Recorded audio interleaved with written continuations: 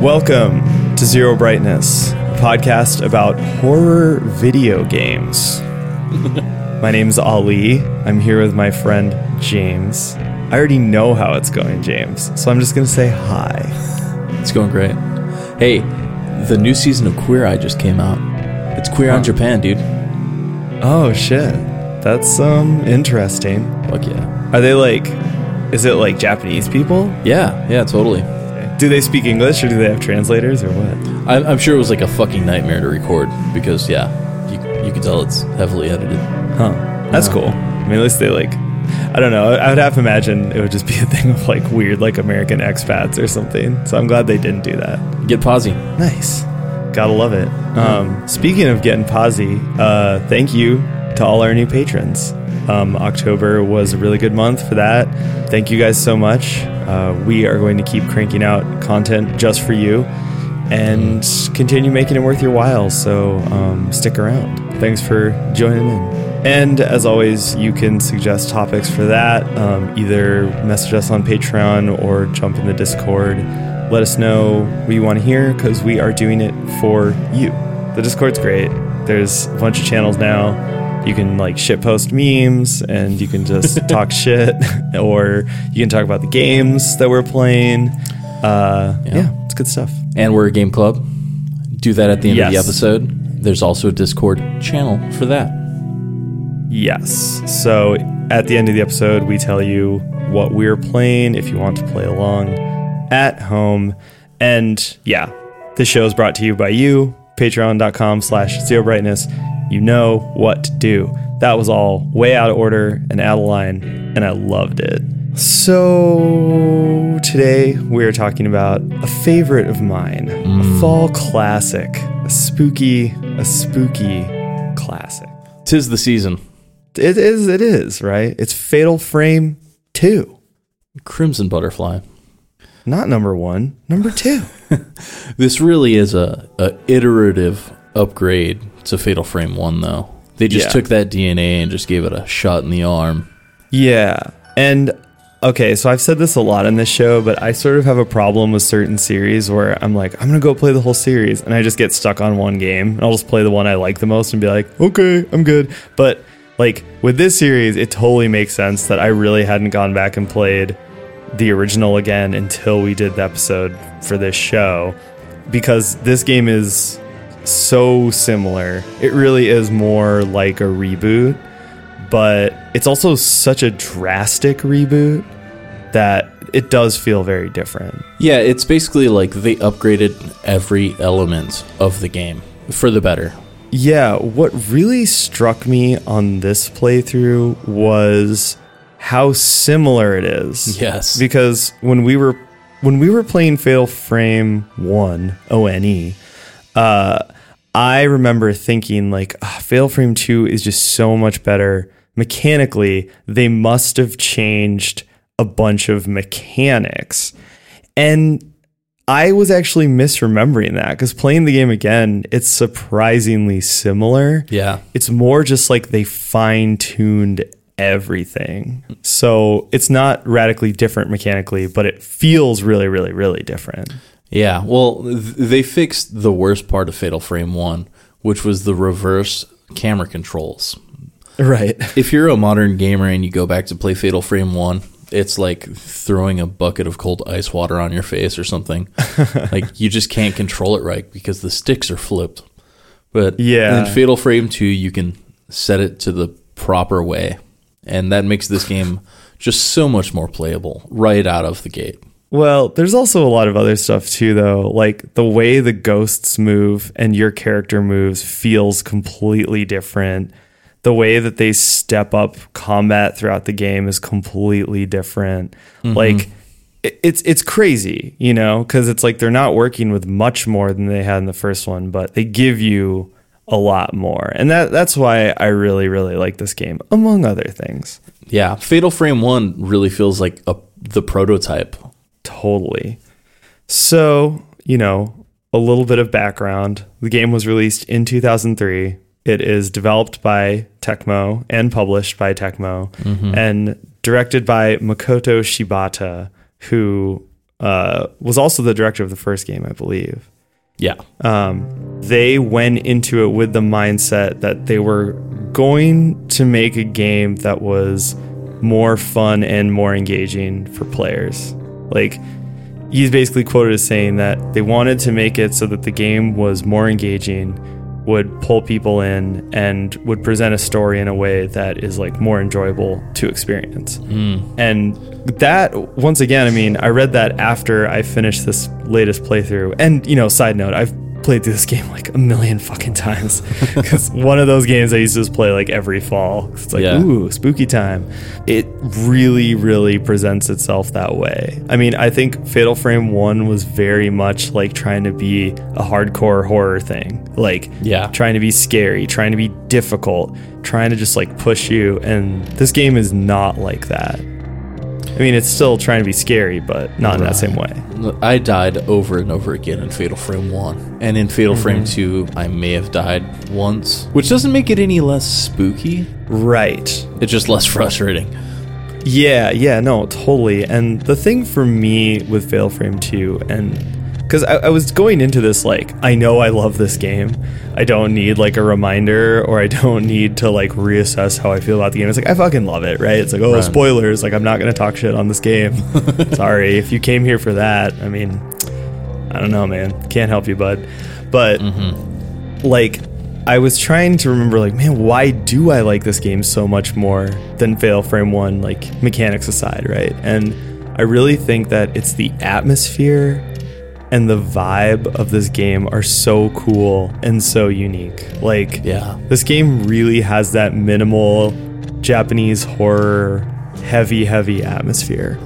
And similarly to the evolution between RE1 and RE2, Fatal Frame 1 and 2 have that same kind of step up. I mean, Fatal Frame 1 was essentially just one mansion, while Fatal Frame 2 takes place in a really small village. And it's fleshed out. You know, each house has kind of a story. I just love how it feels to like walk around in this game, where it's very slow and creeping. There's a fuck ton of atmosphere. You know, there's voice clips and things and stuff happening around you, but it feels really low key. Like, there were moments in the first game where it was just very loud, almost like too loud, because you would like turn a corner and then a cutscene would play, and then you turn a corner and like a thing would pop out at you, and it just like sort of became a bit much. I think this game is much better at integrating it and just having this dark, heavy, like sad atmosphere that I think is fantastic. Right. A big element of playing the game is catching all the ghosts. There are the ghosts that attack you, but then there are other incidental ghosts that you just see out of the corner of your eye or something. You need to catch it real quick. It's not as tense as the first game, but it still keeps you like highly engaged, because you do want to like catch all those ghosts, like Pokemon Snap style. Yeah, it smooths over that pacing. So it's like, it's more of a slow burn. It's more of a consistent churn than it is like them trying to like throw scares at you or throw ghosts at you. Although even though there are like a lot more ghosts in this game, there are a ton of ghosts in this game. Yeah, there's more ghosts to catch Pokemon Snap style, and there's also more ghosts to fight. Like, there's more normal enemy encounters. Yeah. Like, Fatal Frame 1 didn't have a lot of that. It kind of felt like 80 to 90% of the ghosts you encountered were almost like bosses or mini-bosses, you know? We talk about it in the Fatal Frame episode. There's kind of a weird hierarchy of enemies, and very few of them are, like, low tier, you know? Yeah. But this game, you actually get a fair amount of that, which is good because the combat is way more fun in this game. I still really prefer just like running around trying to catch all the ghosts I see, though. I think that's a lot more engaging to me than the battles. Totally. Well, and so a little bit of background here. If you haven't played a Fatal Frame game, and the reason I'm throwing this in here is because I think this is a great place to start if you haven't. You should absolutely play this game. It's my favorite in the series, although I haven't played them all yet, but it's great. So if you haven't played one of these games are essentially about two siblings. The first two are both have the same setup. It's like two siblings in a haunted area. The first game is a mansion, the second game is a whole village. Yeah. And they're basically trying to unravel the mystery of this haunted place that they're in, while also just trying to survive, and preferably survive with their sibling. The way that they fight the evil forces that have suddenly beset them is with the camera obscura, which is a camera that is able to capture ghosts. So as you explore throughout the game, you find benign ghosts that you can just take a picture of, and then you also fight enemy ghosts who will attack you, and you basically have little encounters with them.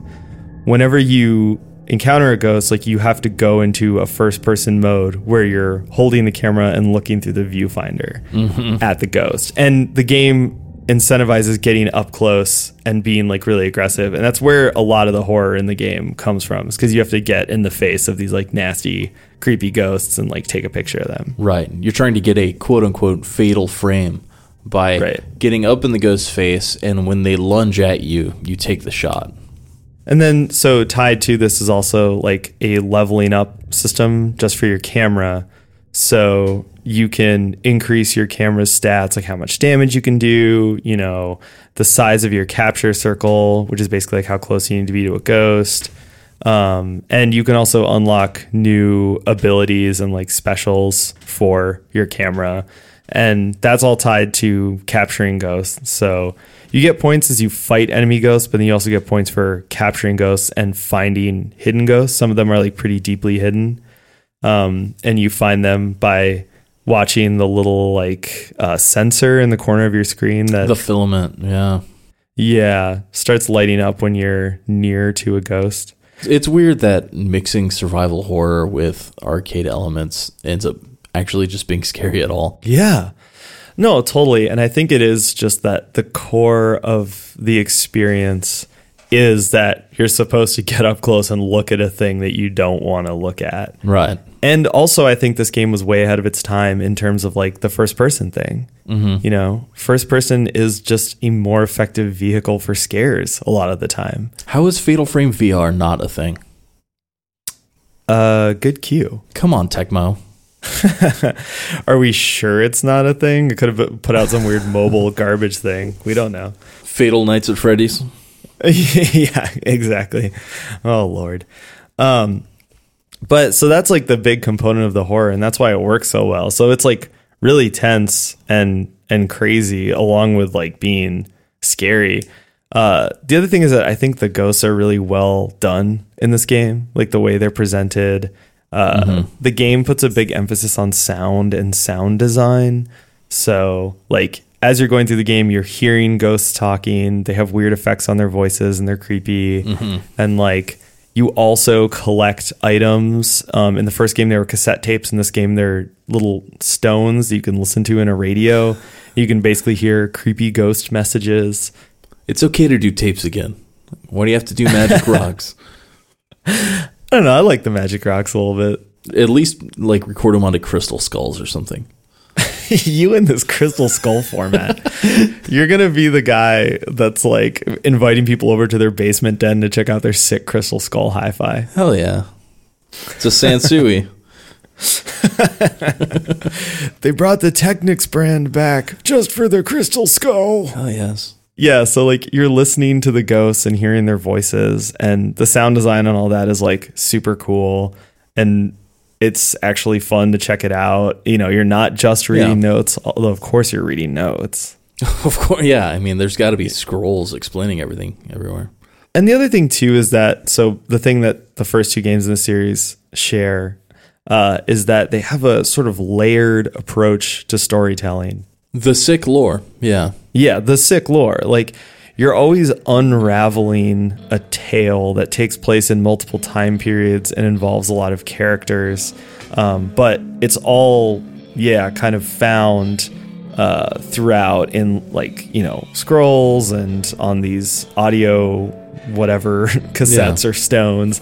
And you're piecing together the picture of what happened. And it's cool. It creates a whole atmosphere and an environment that you're kind of invested in. So when you start to see things happen, like spooky ghosts appear for a second, or things start leading you down a hallway, it's like you're more invested in it than in something that's just like a haunted house type of experience. Yeah. You don't get the big diagram that Fatal Frame 1 gave you. Yeah. There's like a timeline diagram of all the characters and everything. You don't get that, but there's still like several layers of lore. And, almost every ghost that you'll encounter in the game has backstory behind it. Yeah, for sure. And it can be anything from like really plot-centric stuff. Like you need to understand who this character is and what their motivations are in order to understand the plot. Or it can be something really simple, like you defeat a random, mini boss, and then you get their stone. That just gives you a clue as to how they ended up dead in this house and trapped there as a ghost, Yeah. So I think we'll cover some of the cooler lore when we get to the story part. Yeah. Because some of it's really pretty interesting. I think it might be not as like, I don't know. This game's gruesome as shit, but it doesn't come off as just gruesome and hopeless as the first game. Yeah, I agree with that. Yeah. Well, and let's talk a little bit about the version differences here. Like, why is Fatal Frame 2 such a step up from the first game? So, in a story sense, I think this is a big point. They made the story much more integrated into the game than in the first one. So the first one gave you a diagram that was cool because you could go and look at all the character connections, all stuff, but it was also kind of dumb that you needed that. Well, everything had happened in the past in Fatal Frame 1. Yeah. It puts you into the narrative, which is good for immersion, but it's also just good for storytelling because you can just experience the game and not have to look at another map. Like, going back to any older survival horror game, like, you get so tired of opening up the map every minute, And especially in these Fatal Frame games. Yeah, for sure. So it's kind of like nice that there's one less map to look at. And sure. I just thought that the plotting and the presentation of the story was just much more elegant in this game. Yeah, and I mean, the flow is nicer too. Instead of 4 chapters, which are 4 nights, it's broken up into like over 10 chapters. So I think it's a little more palatable, Right. Yeah, I agree. So, even bigger change than to the story and the presentation is the nuts and bolts mechanics of the game. So the combat has been significantly upgraded.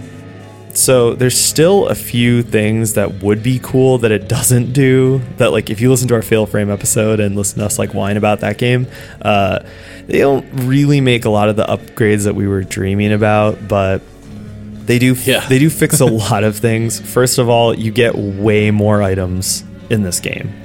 Number one. Totally. So you have one like super weak film that never runs out. It's infinite. I never had to use it. Yeah, I never had to use it either because you get just a lot more of the other items. So it's still like an item scarcity management thing to use the good film, like the 60 and the 90 and the 0. So there's different grades of film. There's technically like 5, but there's basically like the Infinity Pea Shooter film. There's the normal grade film that you get quite a lot of, and then there's the 3 higher grades that are pretty scarce. And so there's still a juggle with those, and those really matter when you get later in the game and you're fighting more powerful enemies. Like a lot of the bosses, either you need it just to not get crushed, or you need it for the boss fight to not take like a half an hour. You know what I mean? Yeah. Because sometimes the window of opportunity to get a Fatal Frame or 0 shot is just so small that, I mean, even if you're on like a laggy TV, you're not going to be able to do it. Oh, yeah. Yeah, for sure. Yeah. So, you get way more film, you get way more health items, and so you don't die as much. You don't get like killed in a super cheap way by enemies as much. You don't like blow all your items on a random encounter. The random encounters in this game are a lot better tuned, I think. In Fatal Frame 1, the random encounters were pretty punishing. And so they're more forgiving. Yeah. If you just run into a random bad guy in this one, it won't ruin your day. In Fatal Frame 1, you could just like randomly encounter a really tough ghost. Yeah. No, I did a lot of save reloading, not even just because I died, but just because like I beat a random encounter and I was like, fuck, like I just used Yeah. all my shit. Like I have to just reload and hope it doesn't happen or try and run or something, you know? Yeah. That doesn't happen here. No. And it really saves the late game. I think late game Fatal Frame can be pretty punishing. Yeah. Unfortunately, there's still no Japanese voice option. Yes. Which weird. Yeah. It's kind of tough. And there's no mod or anything for it either if you're playing it on an emulator. Oh, sure. I looked. I was playing a actual disc copy. Yeah. I will say that the voice acting is a lot better in this game than the first game. Yeah. Like, I kind of got tired of the twins' voices. I thought it was fine. I think you just hear so much of it. Yeah. I mean, I would say it's like acceptable anime dub, whereas the first game was like unacceptable anime dub. Yeah. Like, I mean, it's that, I think it's that gradation. Like, you know, it's not amazing, but it didn't bother me. I think if you're a super stickler for that sort of thing, nothing's going to make you happy, probably. Sure. Just play in Japanese at that point. I don't know. But the ghost voices are really cool. You know, they always sound like ethereal and creepy. Yeah. And they always give you like little story hints. Like the ghost will say something as they're dying that might tip you off to something. So, well, and in this game, listening to the stones you collect, the voice recordings that the ghosts leave behind, actually does help you solve some of the puzzles, which is different than the first game. The first game, they were just there for atmosphere. Here, they actually serve a gameplay purpose, which I thought was super cool. Yeah. So staying on the combat thing for a second, or difficulty, the way that they've tuned the combat is really, really amazing. So I said this in the Fatal Frame 1 episode, and I still think this is true, which is that this game is much more tuned so that you can pull out your camera and stay in first-person view much longer. Totally. So in Fatal Frame 1, when once again, this is in that episode, you should definitely go listen to that. We talked about how the camera in that game is basically just like a really abstract gun. So like it kind of works the same way as like readying your weapon in Resident Evil 1 or 2, but you have to go into a first person mode. And so it's super disorienting. It's like using the bazooka in Donkey Kong 64. Exactly. And so, man, dude, I like really have never actually played that game because I just really hated it. I mean, it's stupid, but it's cute and stupid. I loved Banjo-Kazooie, and I could just never fucking get into Donkey Kong 64. I still love Banjo-Kazooie, too. I've never played Banjo-Kazooie. That is a really good game. I think it holds up because of like the atmosphere, like the music and the aesthetics are like really weird, and it's like kind of creepy. It's like a Chuck E. Cheese, like a shitty animatronic Chuck E. Cheese or something. Yeah, it's awesome. It's the original Five Nights at Freddy's, basically. Totally spooky but as hell. It also, like, I don't know, that game just feels good. It's so floaty. Characters is so floaty in like a fun way. It's great. Anyway, you know what else floats? The Ghosts in Fatal Frame 2, Crimson Butterfly. Segway. His Segway level is over 9,000. So, anyway. Okay, so like I was saying, in Fatal Frame 1, the camera is basically like an abstract gun. In Fatal Frame 2, they changed it so that when you pull out your camera, you are kind of like in it, and you can usually stay in it for much longer. Like, if not a whole fight, like at least, you know, a whole sort of like round, you know, like you're waiting for an enemy to do a certain move, and you can just stay in first person, catch them, get the shot, and then if you have to, you can go back into third person and run. Right. I think also the camera angles in this game are much, much, much, much better than Fatal Frame 1. Like, they can... I know you don't agree with me. I read your notes, James, but I found them to be a huge upgrade. Like, this game still has fixed camera. It sort of has, like, dynamic fixed cameras, so there's some movement, but you're still going to switch angles when you go to certain areas. It's very disorienting at points, especially in junctions and hallways. Yeah. Like, you'll get to a T junction or a cross, and like the cardinal directions will change, and it'll really fuck your day up. I agree with that, but I also found that the frustrating parts were very, very like concentrated. So overall, I thought it was a much better camera system, and I think that it made combat much easier and more fun. Like, I didn't really have a problem when I was in combat going in and out of the first person view. I will say that exploring certain places was very, very frustrating, and it's mostly places that are very tight and small and have a lot of confusing hallways. So I think they do it on purpose. yeah. I mean, it's supposed to be disorienting because it's spooky. But the inverse of that, you're going to like slam that select button a lot so you can look at the map. Yeah, exactly. But I do think that it's much better camera overall, and especially for combat. I found that in combat, going in and out of my camera, I never had an issue with it. Like, I think you could once. just walk faster too in first person. Yeah. I don't know. It just felt so much better. Dude, yeah, so 2 more big changes to the camera. Number 1, you walk faster in first-person mode, so it's more of a walk and less of a crawling on your knees type of deal, which is like what it is in the original one. Yeah.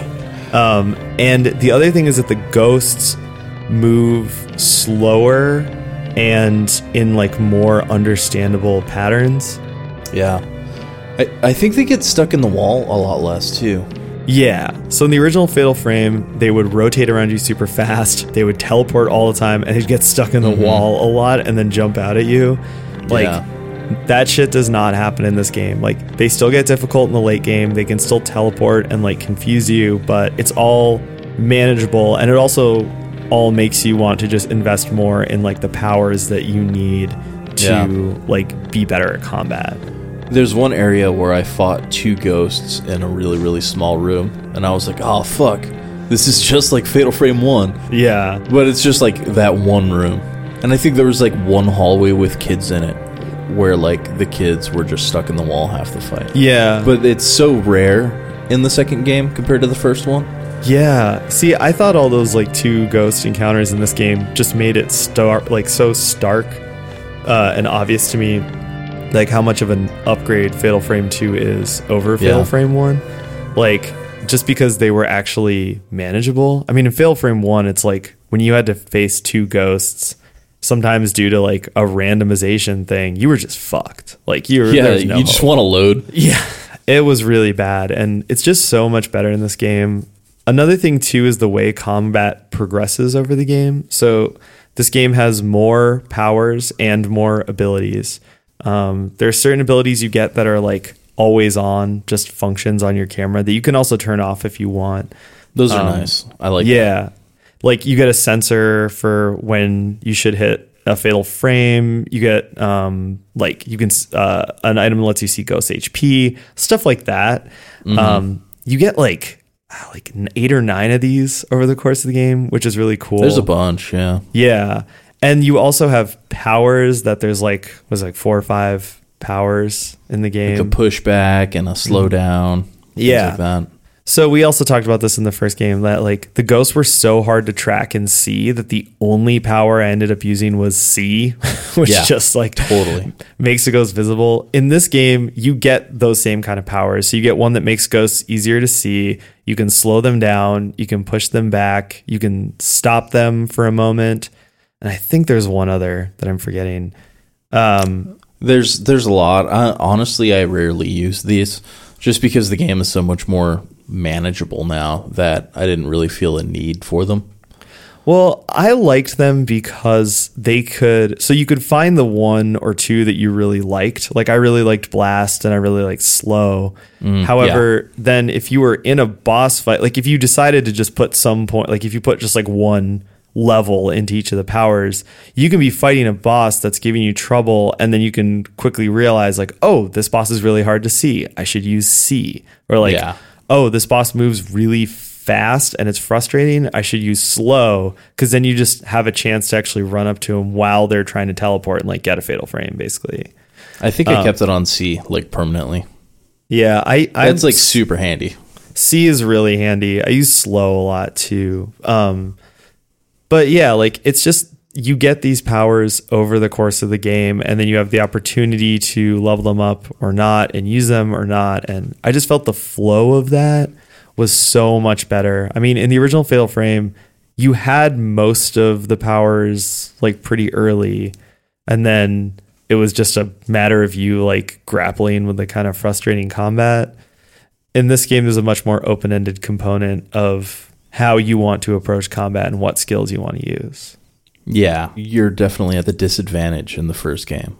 Well, and also like in the first game, it was so hard to even get close to having a high-powered camera. Like it took so many points, and you needed to get so many of the deeply hidden ghosts to like even be close. In this game, it's not like that, and the flow of the game is also more open-ended. So there are places where you can actually go like level grind and like go and make choices like, oh, I need to get this stat up, so I'm going to go grind, or like, oh, I would like to have an extra power for this next section, so I'm just going to go like get points for that. It's a lot more fun. I don't think it's possible to upgrade everything to the max in one playthrough. I could be wrong, but yeah, I think it's meant for replayability, to where there's a new game plus, and then you start the game with what you ended up with, and then probably on the second playthrough you'll max everything out. Right. But I mean, like getting to the end of this game, you're so much more powerful than in Fatal Frame 1. Like I got to the end of Fatal Frame 1 and I was still just like a peon. Yeah, I maxed my camera out, but I didn't max out probably half of the alternate fire things, whatever they're called. Yeah. I've just been calling powers. I don't even remember what they're called. But yeah, it's a big step up. I mean, overall, it's just so much more fun and satisfying to do the combat. The game still does the weird thing to where the run button, you don't have to hold forward when you're using the run button. So you can kind of just like hold square as like the accelerator the whole game and just steer with left and right. I actually didn't know that. I was always pushing on the stick. Yeah, you can just hold square and she'll like auto run. Huh. Weird. Yeah.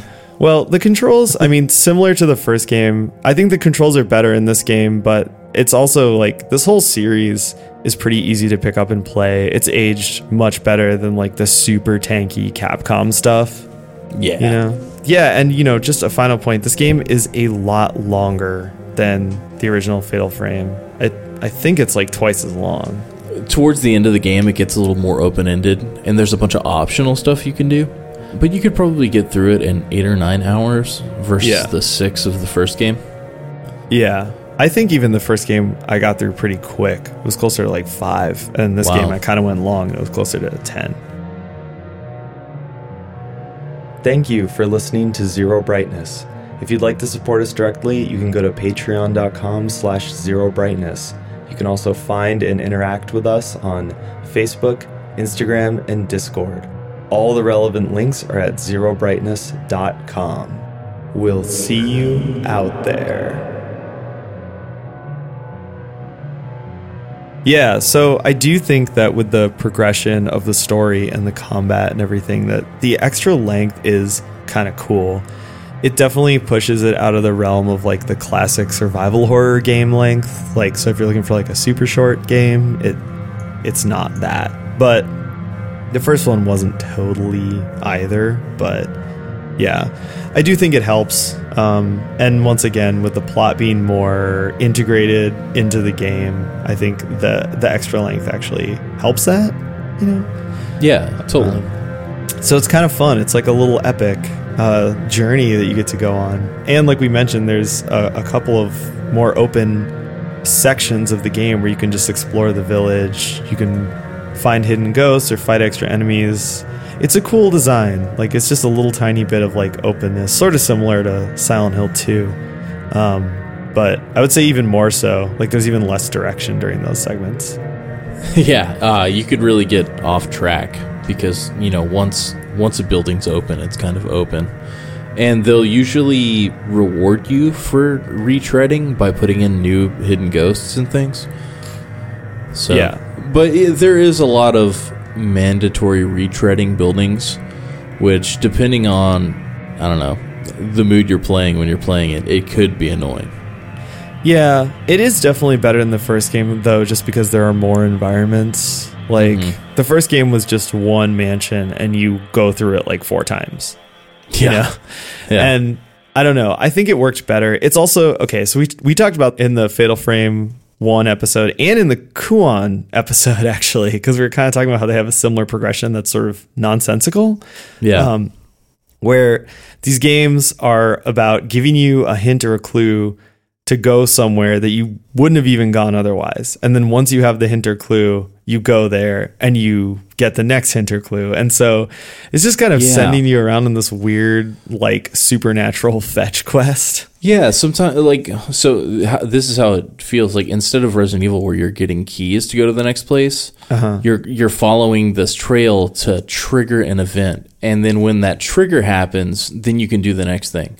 Yeah. Which works well sometimes, but then sometimes it's really, like, painful. So there's one mansion with a bunch of dolls in it. It's like the house of dolls or whatever. And there's a part where you have to put a bunch of doll parts together to make a doll. But the doll parts won't show up around the house until you trigger an event in a certain room. Right. And then the doll parts will just magically be scattered all over the house so you can find them and build them. Yeah. And I got stuck there and I couldn't, like, figure out that trigger. Yeah. That was painful. Well, and I think it's chapters, it's either 4 and 5 or 5 and 6, where that puzzle is one of them. And then there's another one involving books and a Buddha statue that is like, those puzzles kind of suck because the first step to solving them is realizing that you're doing a puzzle. Which is like kind of insane. Once you figure it out, there's kind of an amazing, like, oh my God moment, you know, where you're like, I'm doing a puzzle. But like, it's super annoying that you have to even figure that out. And those chapters can be really frustrating. I knew I had to make a doll, but I couldn't find any parts anywhere. Yeah. And then so I finally went into this like one room. And apparently, like, the ghost had, like, gone into, like, a closet door. Yeah. And I hadn't checked that closet door. And once you check the closet door, it puts the doll parts around the house. It doesn't tell you where they are. Yeah. So, essentially, I had to, like, scour the mansion to find the trigger. And then scour the mansion again to find all 3 parts. Right. So it killed me. I died. Yeah. I'm a ghost. I'm a ghost now. Yeah. James is a ghost. Yeah. I mean... I'm of two minds about it because on the one hand, it is really weird and frustrating and kind of stupid. On the other hand, I do like the game's sort of abstract approach to plotting and progression and storytelling because it's essentially like a counterpoint to a normal survival horror game. And I probably missed a clue or something or wasn't paying attention in a dialogue. I mean, maybe, but some of this stuff is very, very weird. Like, it's very vague, some of the clues, where it's like, I think I maybe need to do this. I mean, the way that I figured that part out was that I had just been looking in all these closets, and I was like, why is there a closet here? Like, and I assumed it was just going to be like a jump scare or something later, so I kept checking the closet, because I was like, I want to get it. And then I suddenly was like, oh, wait, no, I'm doing a quest now. Yeah. So it's like I said, I like that it's unique and it's a counterpoint to normal survival horror progression. But yeah, it is kind of weird and frustrating. I mean, that was a rough patch and a pretty good game, you know? Yeah, so. It's like chapters 5 and 6. They're in the middle-ish of the game. And before that, you don't really have stuff like that. After that, you don't really have stuff like that. It is important to note, though, that does carry over from the first game, that weird progression system. I do think it's more elegant and it's just more fun to explore in this game, so it's not as frustrating overall. Yeah. And it's really cool how the progression turns later in the game. Because early on, you're stuck in one house of this village, and then it kind of expands. And the world keeps expanding until it's like this whole town that you can run freely through. And yeah, you just don't feel that like sense of like freedom in an early survival horror game. Even when RE2, expanded the world outside of the Spencer Mansion and you're running around town before you get to the police department, it still feels very like there's no sense of freedom, right? Yeah. It's like sometimes a horror game can make being lost really fun if it lets you roam free. And I think this game does that really well in a way that the first game didn't, and in a way that I don't think Kuon did either. Yeah. You know, where it's like you don't get that sense of like, oh, I'm lost, I'll just check around or I'll try and figure this out. Like there's so many places to go and so many things to look at that I'll figure it out eventually, you know.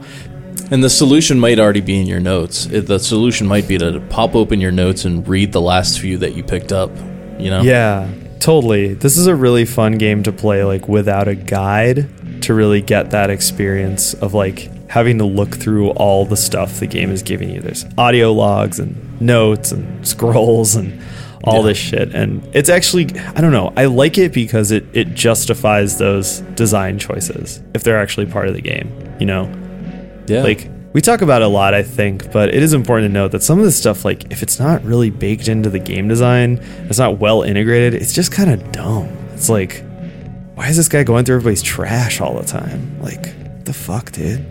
I feel like the developers wanted to make that feeling of like, you know, like a spooky block inside of a town or something. Because they really make it, you know, there's little winding streets and like little alleys, things like that really make it kind of feel part of a bigger thing.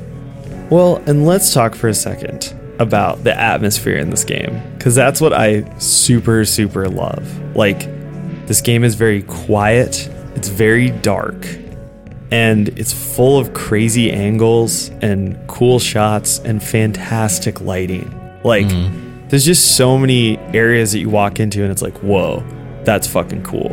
And there's some like real low-key ass ambient music playing, and there's like some red light and some blue light, and then everything else is just pitch black. And you're just like, damn, that's so cool. And it's got great colors. Like, obviously there's these bright splashes of, you know, red and purple and blue, but there's also these great muted like earth tones, you know, that like really give the game a sense of place and time and color.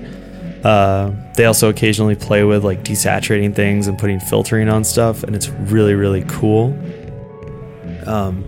This really struck me because I very briefly tried to play the Wii remake of this game. And I'm here to say I fucking hated it.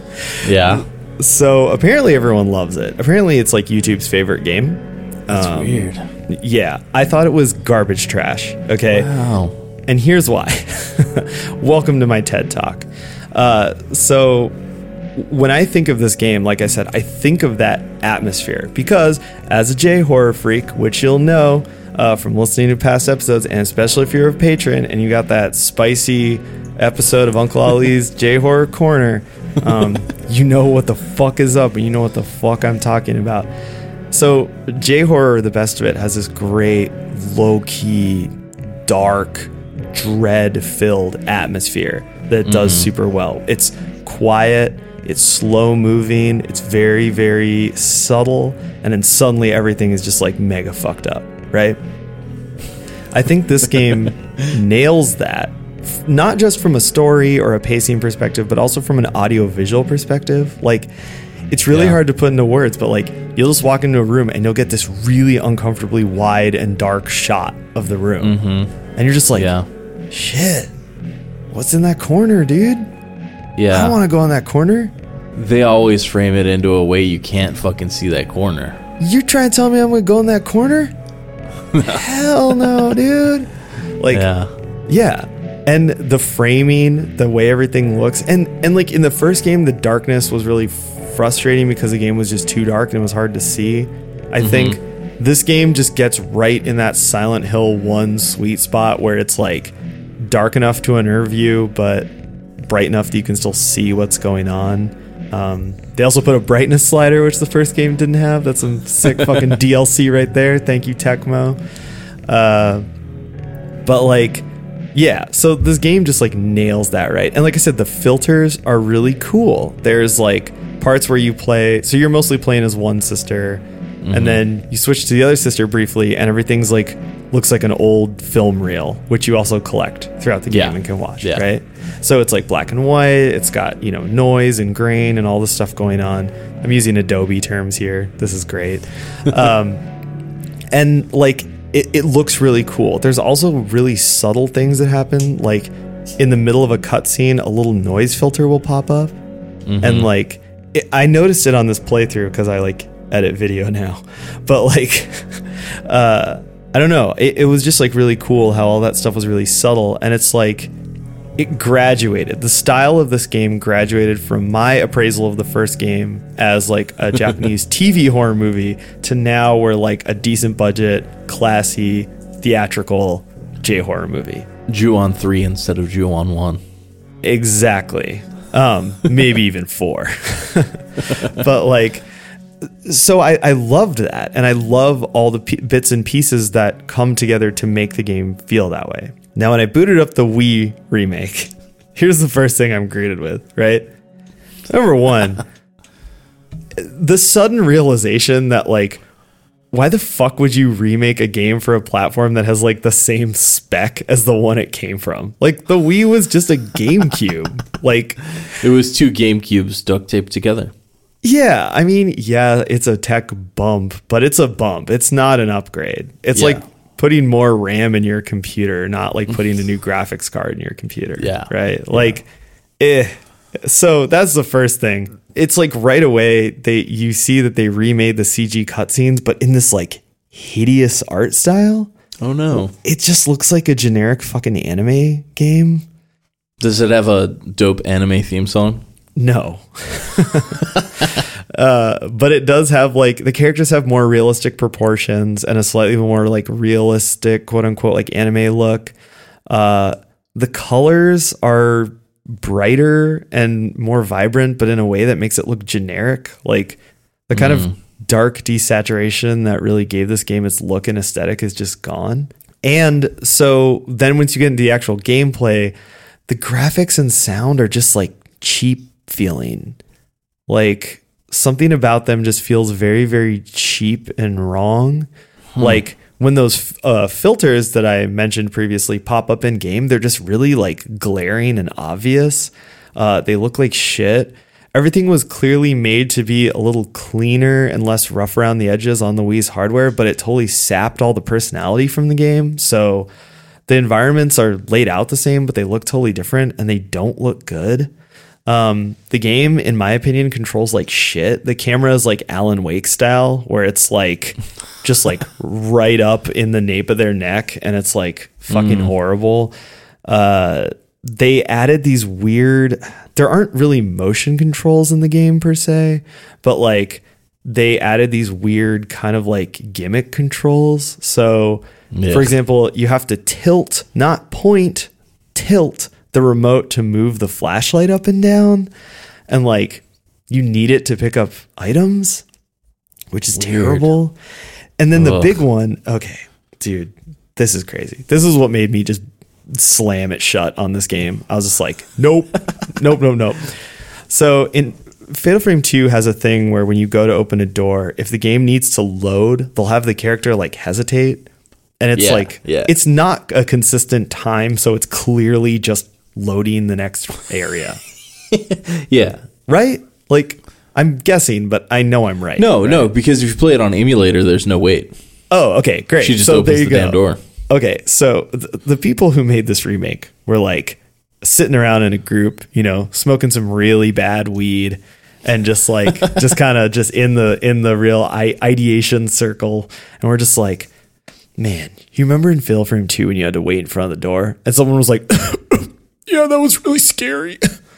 And so they put in a motherfucking mechanic where you have to like press A to interact with something, and then it zooms in on your character's hand just hanging in the air above the thing.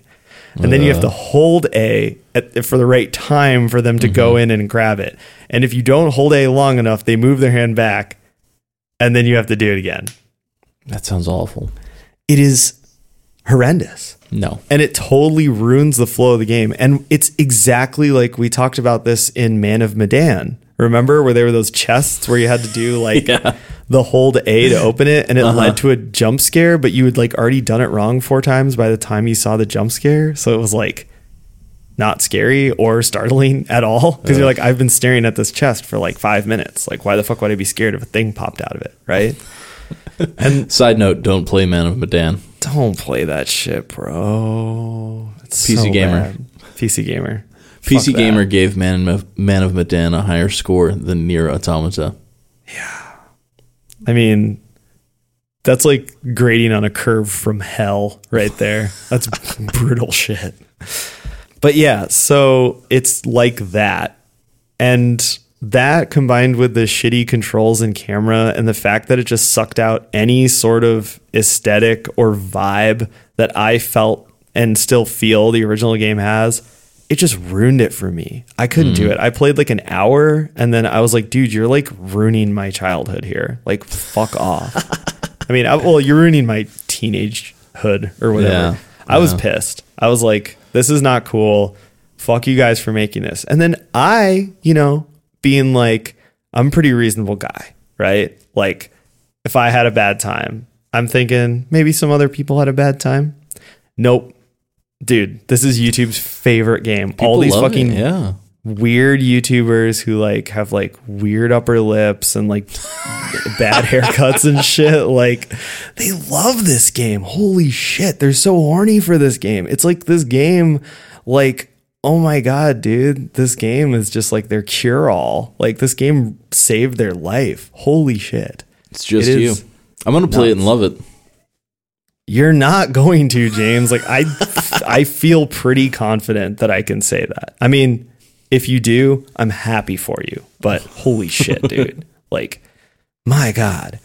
It just like, and it was crazy because then going back and playing the PS2, my disc copy of the PS2 version that I've had forever, like, was just such a relief. It was like, oh my God.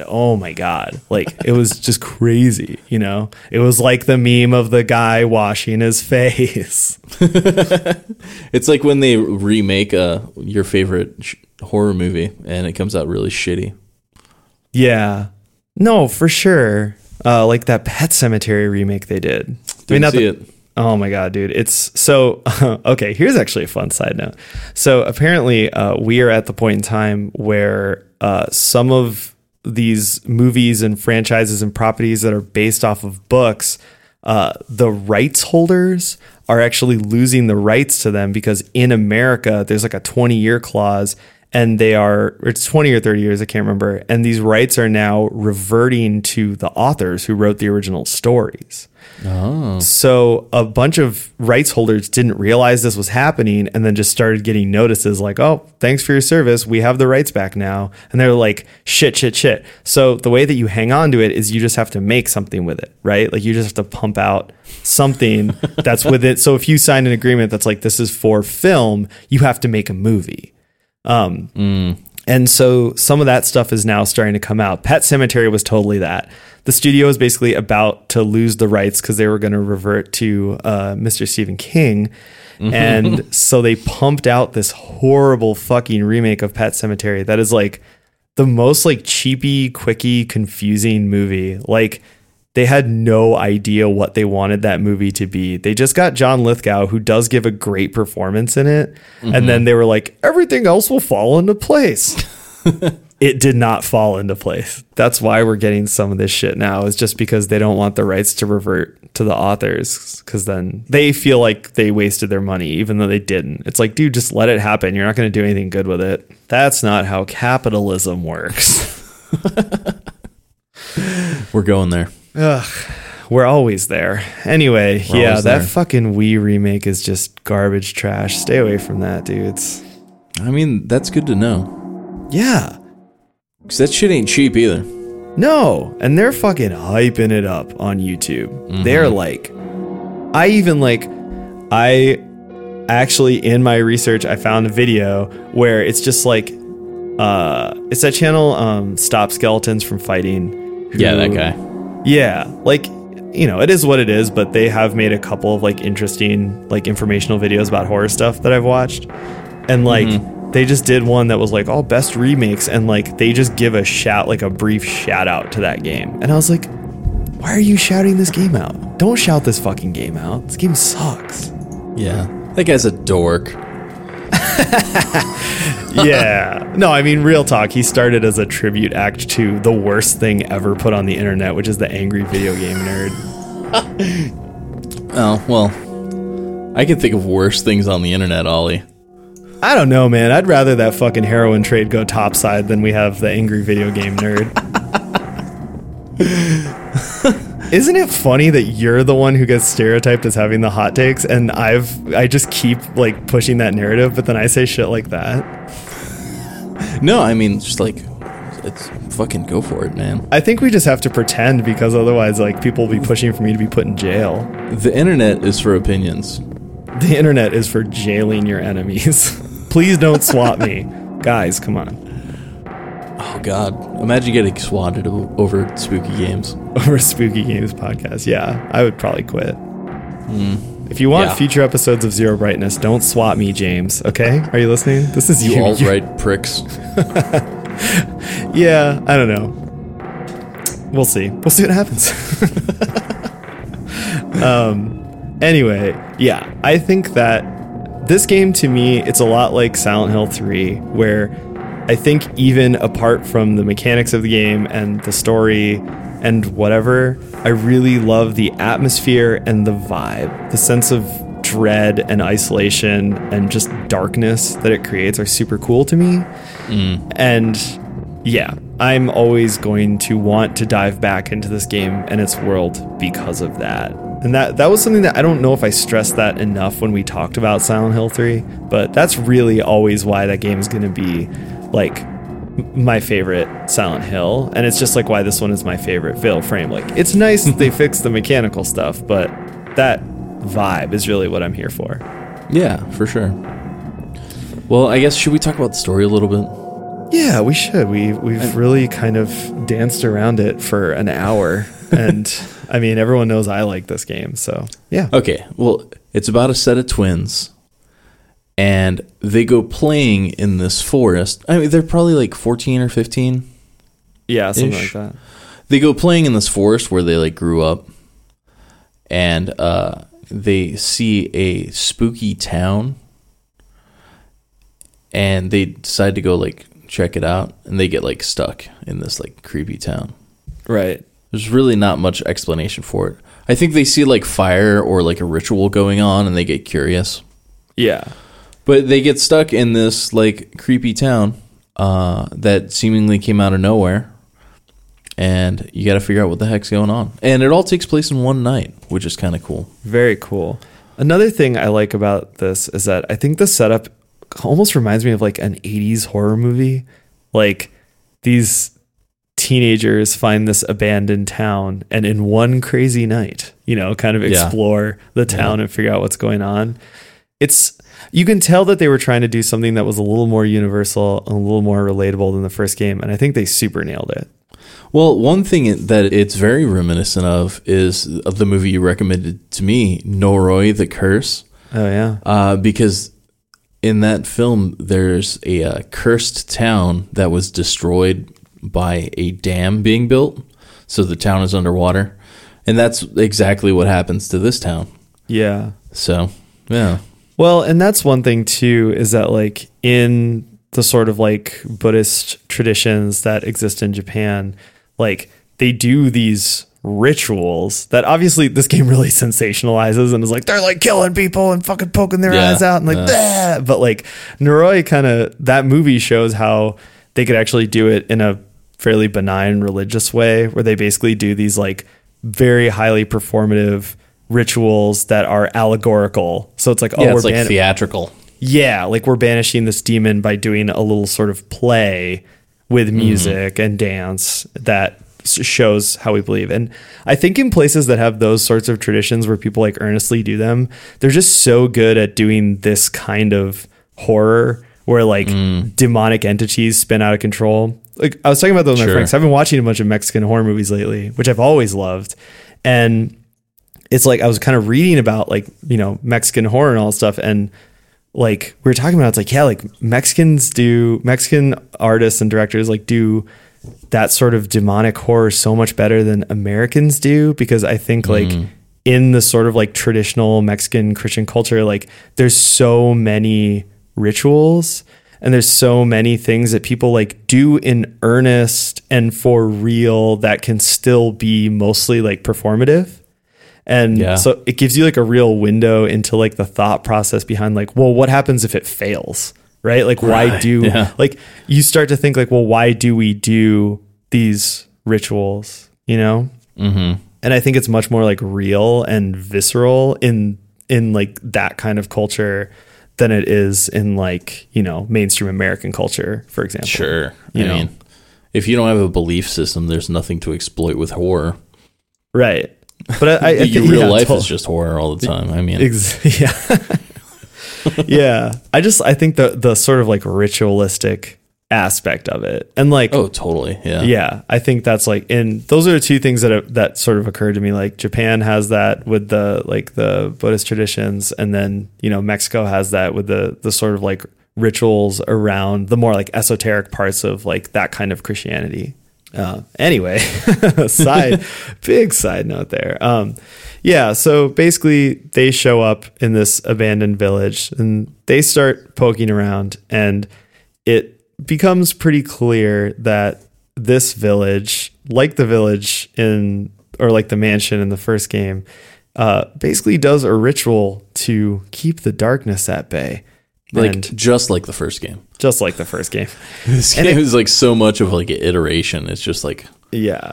just change the names and ship it, boys. Yeah. But so in this game, you do, you know, the main characters are these twins, and it quickly becomes apparent that the ritual that this village does involves twins. What do you Yeah. know?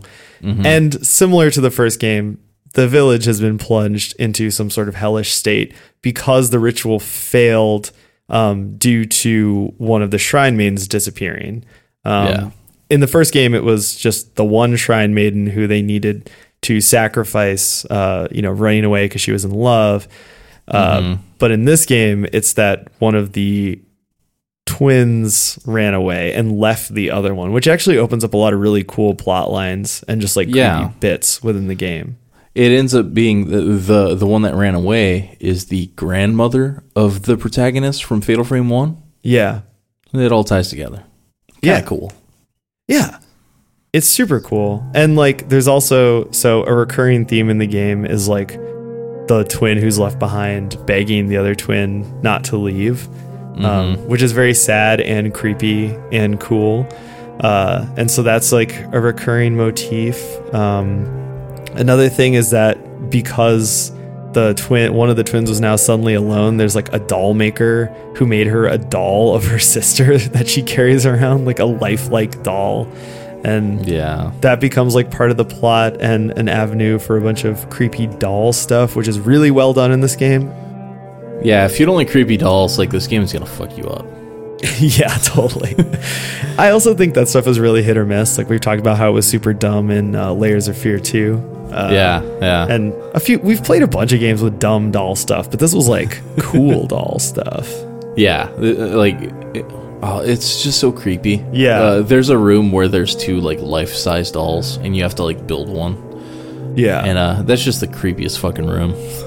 Yeah, totally. And even that room like has crazy over the top scary music like for no reason. And I Just love dread. it. Yeah. It's just like that's such a baller move. Like, I mean, nothing's really going to happen in this room, but check out this. Yeah. I don't think we need to get like super deep into all the lore stuff, but you know, there's like 5 mansions in this little town. And then there's like the super mansion, which is like there's like a drawbridge with water and stuff leading up to this big giant mansion where this ritual is supposed to take place. Right. On the other side of that bridge are 5 family homes, and they're all huge. Yeah. And after you go through the first one, you're kind of free to roam around the town. Most of them are locked, but you end up going to all of them. Some of them you find later connected underground, so you can go between a couple underground. Yeah, it becomes like a big kind of like snaky super mansion, you know? Yeah, and the connective passages, either tunnels or bridges between the mansions, are really cool. There's a super satisfying, exploration loop you get into, especially in the late game where you're opening up passageways between all the houses. Yeah. I definitely had that moment where I realized that every time the little "you unlocked it" thing popped up on screen, I was like, yes, like Napoleon Dynamite. Yeah. Like, it's a really well designed game when you put it into perspective. Like, we talk a lot about puzzle box houses, which are very common in horror games, but this is like 5 to 6 puzzle box areas that all become one giant puzzle box. Puzzle Town. Yeah. It's Puzzle Town. It's crazy, dude. They should have called this game Puzzle Town. Oh, they should. Someone should mod it, turn all the lights on, and make the ghosts like clowns or something, and just call it Puzzle Town. Can you imagine the box art that's like, fun, like chibi, colorful versions of all the like ghosts in the game? It's like, welcome to Puzzle Town. You just Photoshop smiles on all the scared characters. Yeah. Welcome to Puzzle Town. Enjoy your stay. Here's a camera. Take some pictures. See if you can take pictures of all the clowns. The closer you get to the clown, the more points you get. Dear Lord. Yeah, it's a man. The design in this game is just crazy, and it's funny doing this show, coming back to these games. It's really 50-50. Like, sometimes you come back to a game and you're like, I did not remember it being that clunky, and then sometimes you come back to a game and you're like, I did not remember it being that elegant. You know? Yeah. This one I definitely felt the latter about. Well, since I didn't have, experience with it, it really just felt like everything just got an iterative upgrade. Yeah. You know? Yeah. Well, and apparently they started the development very soon after the first one wrapped. Like, they knew they were going to do a sequel. And yeah, it feels like they got the player feedback. They wanted to dive back in and make it the way that they knew they needed to make it, which is super valuable and it's super cool. I mean, it's almost nostalgic now, just with how game development is now, where it's like everyone's on a yearly schedule and is trying to pump out like shitty games. And it's so cool to see. I mean, it's like we're talking about this the same weekend that Blizzard was like, here's a bunch of the same stuff we released a few years ago. Here it is again. Please forget that we're fascists, And, like, you're actually looking at this game like, oh yeah, there's some artistry put into this. They actually, had a vision and they did it, and it's very well executed. Fuck Blizzard. Why'd you have to bring that up? Sorry, bro. All right, here's what I'm wondering. You want to know the big mystery? Why is nobody roasting the CEO's hair? Do you see that guy's fucking hair? You know what? He looks like John Romero's less impressive little brother or something. Totally. It's just like the sad mullet as opposed to the kind of defiant mullet. It's like, yeah, I haven't left my house in a while. Yeah, whatever. Fuck that guy. Fuck that guy and his hair. Yeah. I seriously was looking through internet comments all over the place. Like, nobody is going to mention this man's hair. Like, I mean, I'm not going to do it because I'm not a fucking internet commenter. Like, I walk upright, dude, but come on. What I don't understand about all this is that, like, motherfucker, you have enough money. Like, do you have to just, like, sell your integrity too? Just quit. Just fucking quit. Yeah. Fuck you. Yeah. Resign in shame. Do it the Japanese way. Cry into all your fucking money, right? Like, who cares? Yeah, exactly. No one cares. Fucking Meatloaf, reject looking motherfucker. Yeah, dude, just jump in your car and find paradise by the dashboard lights, bro. Yeah, totally. There's a Meatloaf reference that nobody gets because nobody cares. Oh, man. I had this dream once that Meatloaf was my dad. That would be so sick. Dude, I mean, I'm not going to lie, and I don't want to make this a thing, but I probably would like you a little more if Meatloaf was your dad. I'd like me some more, too. I don't like you less because he's not your dad, but I would probably, I know you would feel the same way about me if Meatloaf was my dad. I would do anything for them. But I won't do that. So anyway, if any of you guys out there know how Meatloaf can adopt both of us, start that viral tweet. Yeah, Meatloaf, please adopt these 2 adult men. Will you be my dad, Meatloaf? My real dad, Meatloaf. Just like show up at his house and like put ourselves in a basket. He opens the door. It's a really big, sturdy basket. 2 fucking adults in there. Shit. Yeah. So Fatal Frame. So Speaking of Meatloaf, Fatal Frame 2. You know, we've been really focused with the episodes lately. I think we can treat ourselves to a long digression about Meatloaf being our father. I think that's what people are here for. Oh, yeah. Like right? they come for the Fatal Frame, they stay for the Meatloaf. Yeah. And father fantasies. this is just my revenge for nobody leaving a comment about J. Allen Brack's fucking mullet, okay? If you really want to support the show, go roast his hair, please. Jesus Christ. Where are we, though? Well, we're talking about the story. I mean, we gave the setup. Yeah. These girls are in this town. You look around. So, like, the reason why one of the twins previously ran out of town is because the ritual has to do with one twin strangling the other to death. Yeah. Which is really dark. Full circle, that's what the crimson butterfly is. That's like the mark on the corpse left after you strangle your sister to death. Right. And you've been seeing them all over the whole game. Yeah, so there's like butterflies flapping around town. They're really just like murder wounds. Yeah, well, and that's one thing that's cool about these games is like when you think about it, there's a pretty huge sense of scale. That it's like these fucked up rituals have just been happening for so long. Like, who knows even how long? And like, you find documents throughout the game that are like, you can't read this because it's in a different ancient type of writing. And I really like that. It's a super cool way to approach that. Yeah. So, you know, like lore, backstory stuff. There were 2 boys, Itsuki and Mutsuki. They actually went through with the ritual, but it failed for some reason. So, like, the next year they performed it with 2 girls, Yae and Sai. And the surviving boy, his hair had turned white. The surviving boy convinced them to escape from town. But I think Sai was caught and brought back, and then Yae ran. Yeah. They hung the boy. They knew they couldn't perform the ritual, so they hung the girl just to appease the gods or whatever. But it failed. And the Hell Gate opened and, you know, all the bad things happened.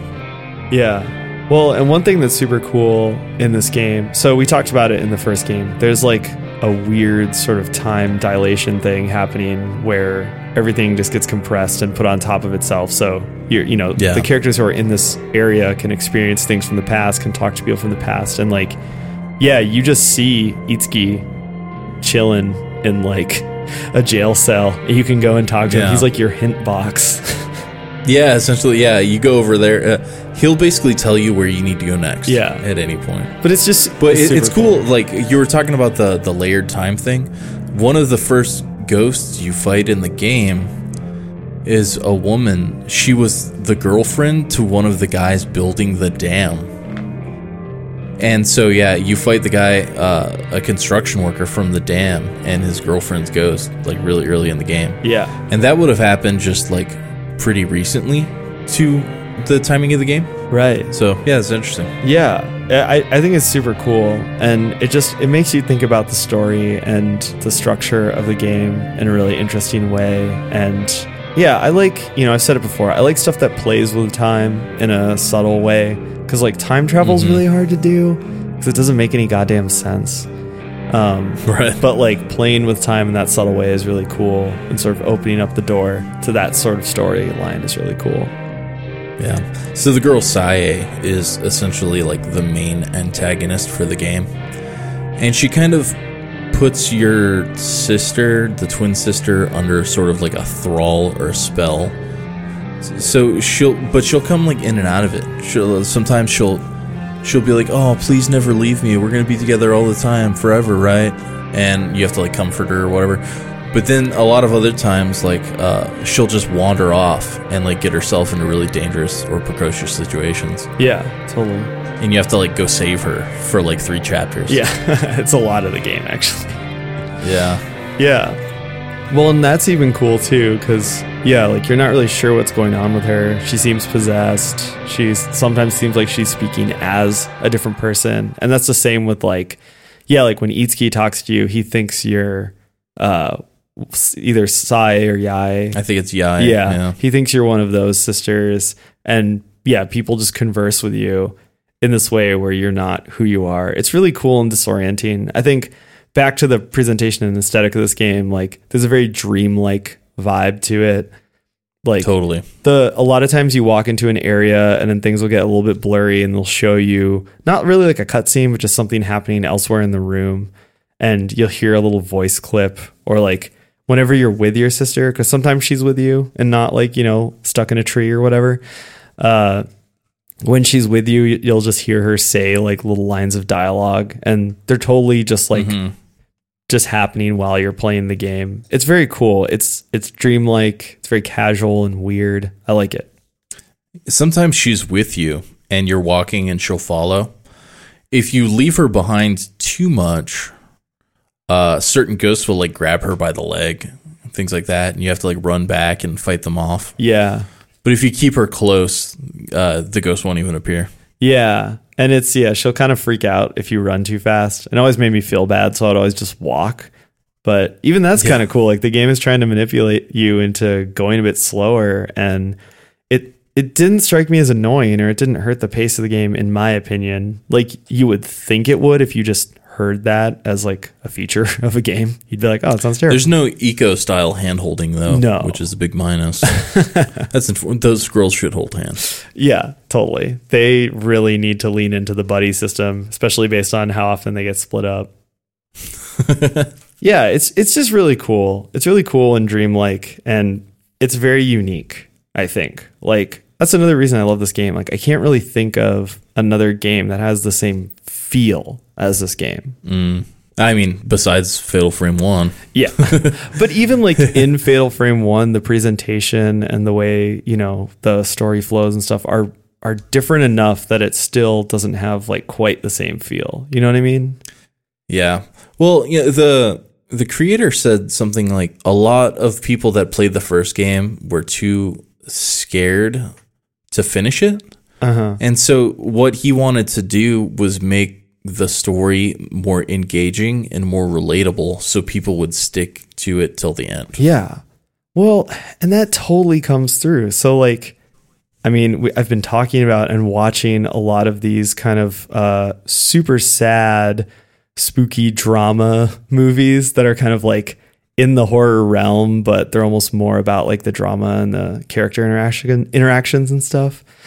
And this game almost has that kind of feel to it. Like it feels more like a Del Toro movie, or it feels more like A Tale of Two Sisters, or it feels more like this. I just watched this great Mexican horror movie called Tigers Are Not Afraid. I don't think I said that on air, so I'm saying that now. Movie's great. It's on Shudder. It's by great director Issa Lopez. You should totally fucking watch it.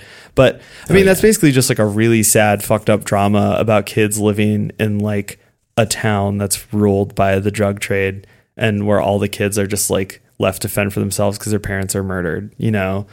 And it has supernatural and horror elements that are very strong, but it's all about the drama and what happens to these kids. And it's super sad and it's great. And I feel like that's now a really strong like subgenre of horror, and which I would also slot Tale of Two Sisters into as well, except it has a little bit more of the like hardcore J-horror stuff in it. Yeah. But like this game has that kind of feel where it's like, yeah, there's like hardcore horror and there's action, but there's also this really great, like super sad drama, kind of like these doomed teens who are just like left to face the fate that they can't escape, like that whole kind of thing. It's very cool. Yeah. And you do get enough backstory to where you kind of care about them. Yeah. Like there's a story about like them playing and running, and like one girl ran too fast, so the other girl like fell down a hill and hurt herself. So now she has this like permanent limp. Yeah. So now she has this like sense of guilt, like she always needs to take care of the weaker sister, you know? Yeah. It's so unique in the video game space. And I think if you're just looking at this as like a survival horror game, it's super unexpected, you know? I think in the same way that people love Silent Hill 2 because it has this like emotional drama that's very deeply ingrained in the game. Like this game does too, and I think it's in a way that's like even more, you know, unique and underexplored within video games. Because like Silent Hill 2 now kind of feels prescient because there's this whole sad dad genre of video games now. But there really isn't a lot like Fatal Frame 2, I don't feel. Yeah, I would say that. It's still weird to play like a 14 or 15-year-old girl protagonist in a game. You know what I mean? And that's like cool and unique, especially in 2003. I mean, yeah, totally. And like, they're not presented as like, you know, weak or like less capable or anything. It's like, or sexualized. Yeah, they're not sexualized. Which is weird. When did this series start doing that? Because it's so known for that now. I think it's in like the next one. If I'm remembering. We'll find out soon, kids. Yeah. Yeah. And even it seems like within the game it's not a thing, but they started doing the extra costumes and stuff. They're just like gross and like leery. It's not good. But yeah, like you're just... I mean, the bonus costumes in this one are like kimonos. Yeah. Yeah, exactly. It's not in this game, and which once again is fucking great, because at this time it was so hard to play a female character in a video game and not just be like super like grossed out all the time. Yeah, like I remember even like so I used to play certain video games with my mom. My mom was like the biggest Zelda fan, and so we'd play all the Zelda games together, and like every once in a while she would like watch me play other games, wouldn't really get into it. But there was only one other series that we actually played together, and that was Xenosaga. Oh yeah. And it was literally just because she was like, this crazy like sci-fi like adventure, like I gotta see this shit. And then she got like super into the story, but it was like clockwork that she, like every time a new character would be introduced, she was like, oh, why is she dressed like that? And like if you don't know what I'm talking about, like go look at the character designs for Xenosaga, especially for Xenosaga 2. It's like the most like gratuitous fan servicey bullshit. Yeah. So it's really JRPGs, man. Yeah, it's really refreshing to go back and play like this game, or I'm gonna big up Silent Hill 3 again, like where it didn't have that element to it. It's not fan servicey, and especially because they're teenagers, so it's just not like the gross shit we deal with now. Like, goddamn, they out here doing some wild shit now. Back in my day, we respected women. Yeah. Oh my God. Sad leftist retirement home. Well, can't wait to get mandatorily shoved in there. We'll be lined up against the wall and shot. Yeah, first. Exactly. You're really only in there for a day, and you get to just reminisce and smoke a Lucky Strike and talk about the old times, and then yeah, yeah, that's about it. So Fatal Frame 2. So, I mean, we're not going to get into the nitty-gritty of the story. You should go play it. Yeah. But it ends up like, you know, the ritual is going to have to happen or something. Right. Or you're going to have to cancel the ritual. But, like, so you get to the end of the game and, like, you have to, like, strangle your sister to death. Yeah. And that's how the game ends. Yeah. And then it's over. It's like, what the fuck? It's a bummer. So, like, okay, to get the good ending, quote-unquote good ending, you have to beat the game on hard mode, and you can only do that on your second playthrough. Right. And fuck, I don't have time for that. The new season of Queer Eye just came out. You know? I think I read that in the director's cut, which was the Xbox release of this game, similar to kind of how they did the Silent Hill 2 director's cut. Yeah. I guess they added an option to get that on your first playthrough, but I don't like that. I actually like the sort of default ending where they actually do the ritual, because I think it's more in line with the tone and atmosphere of the story. Like, to compare it to those movies I was comparing it to a moment ago, that's absolutely how those movies end. Everybody's gonna die. J-horror. Everybody's gonna die. Everybody's gonna die, or at least everybody who you don't want to die has to die. Yeah. right? But but the good ending isn't really the good ending. So instead of strangling your sister to death, you don't do it, but you accidentally look into the death pit, which drives you mad. Yeah. Which, legend has told to drive everyone mad that has looked into this pit. Right. But what happens is that you survive, you and your sister both survive, but you're blinded. And so you have like a scarf over your eyes. And that's how the game ends. That's not a good ending. No, it's like one of y'all gets all fucked up no matter what. Oh, it's great. I love it. I mean, it's almost like an anti-game, like we were talking about a while ago, where like it's more in line with a super sad movie. The plot is continually pushing towards this inevitable thing, and you can't really stop it. Like, you go through the game, you pass these challenges, you become stronger in the combat, your camera gets better, et cetera, but like, you can't avert the thing that you really want to do. It ultimately takes the power and agency away from you in a way that's really cool because it serves the plot. Well, then here comes the bad ending, where you just say, fuck it, and you peace out of town without your sister. Yeah. Which is just also fucked up, man. That's probably what I would do. Oh my god. Sounds spooky, bro. I ain't going back in there. You're on your own. Move the fuck out of here, man. See you at Thanksgiving, maybe. Did you also jump in the car at the beginning of Clock Tower and we're like, y'all are on your own, bye? Oh, absolutely. Yeah.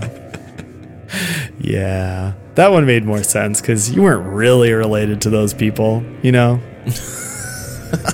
It's like if you and I had just met for the first time at Meatloaf's house after he adopts us. Like, we don't know each other yet. Yeah. We don't know each other. And jump on that Harley and ride. Meatloaf has a clock tower. Oh, he's got a clock tower. He might hide the keys for the escape vehicles. Yeah, well, he definitely does that. He also definitely has like a scissor man somewhere in there. Little Loaf. Yes.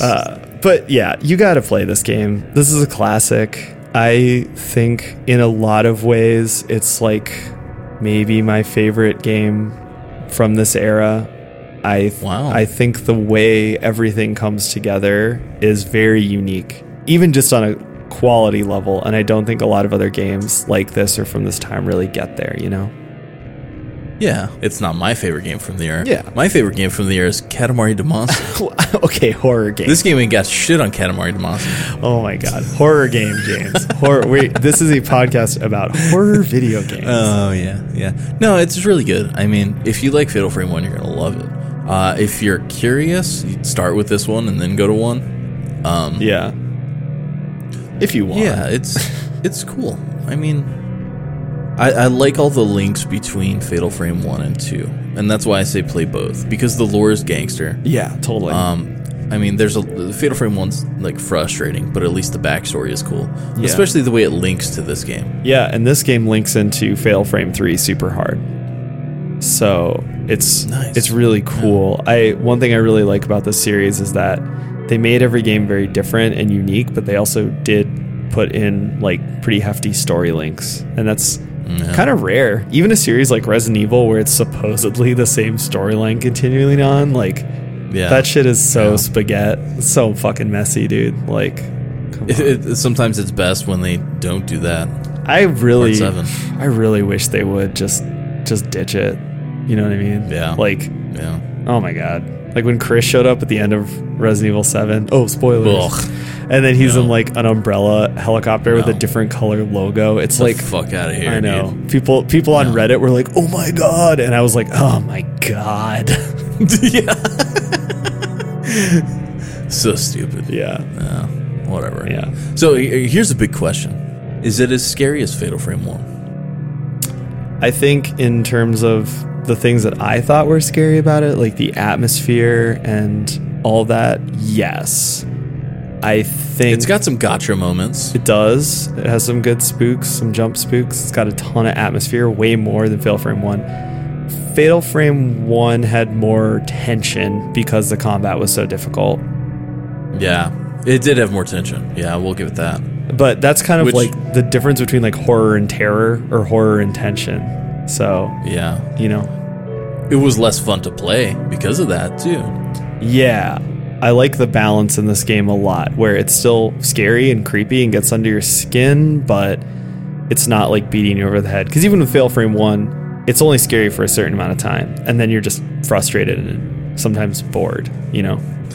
I had this great gotcha moment where I was just walking by like a window and I noticed that the drapes were moving. And I was like, oh shit, I know if I take a picture of that, like a ghost's gonna pop out.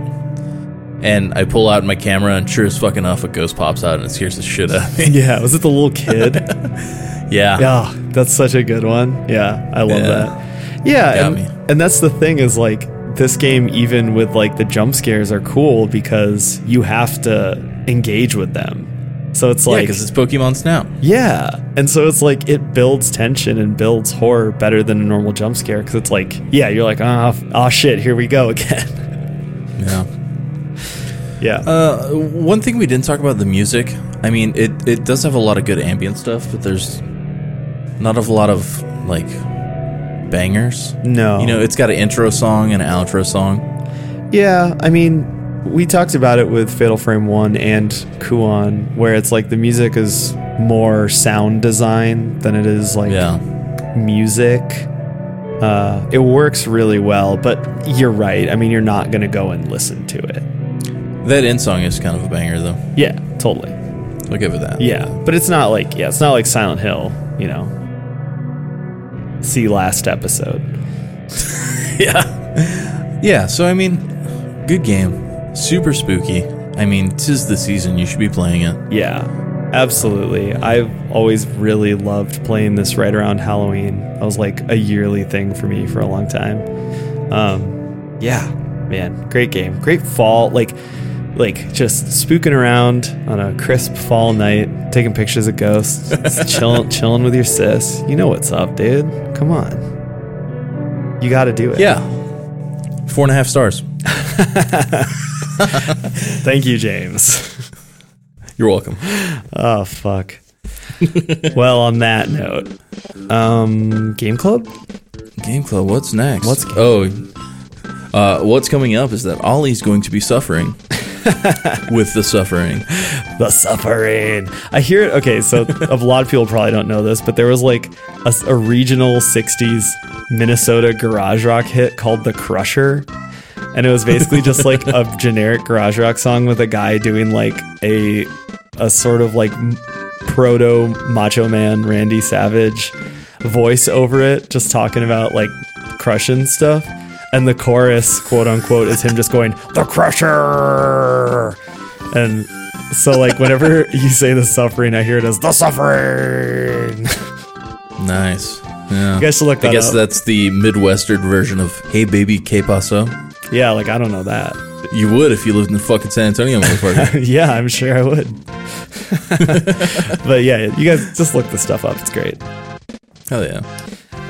The suffering though. Yeah. So we're gonna do that. Yeah. And then what's after that? Yeah, we're going to do 16-bit month. Bring your extra pixels. I don't know, that was fucking stupid. Yeah.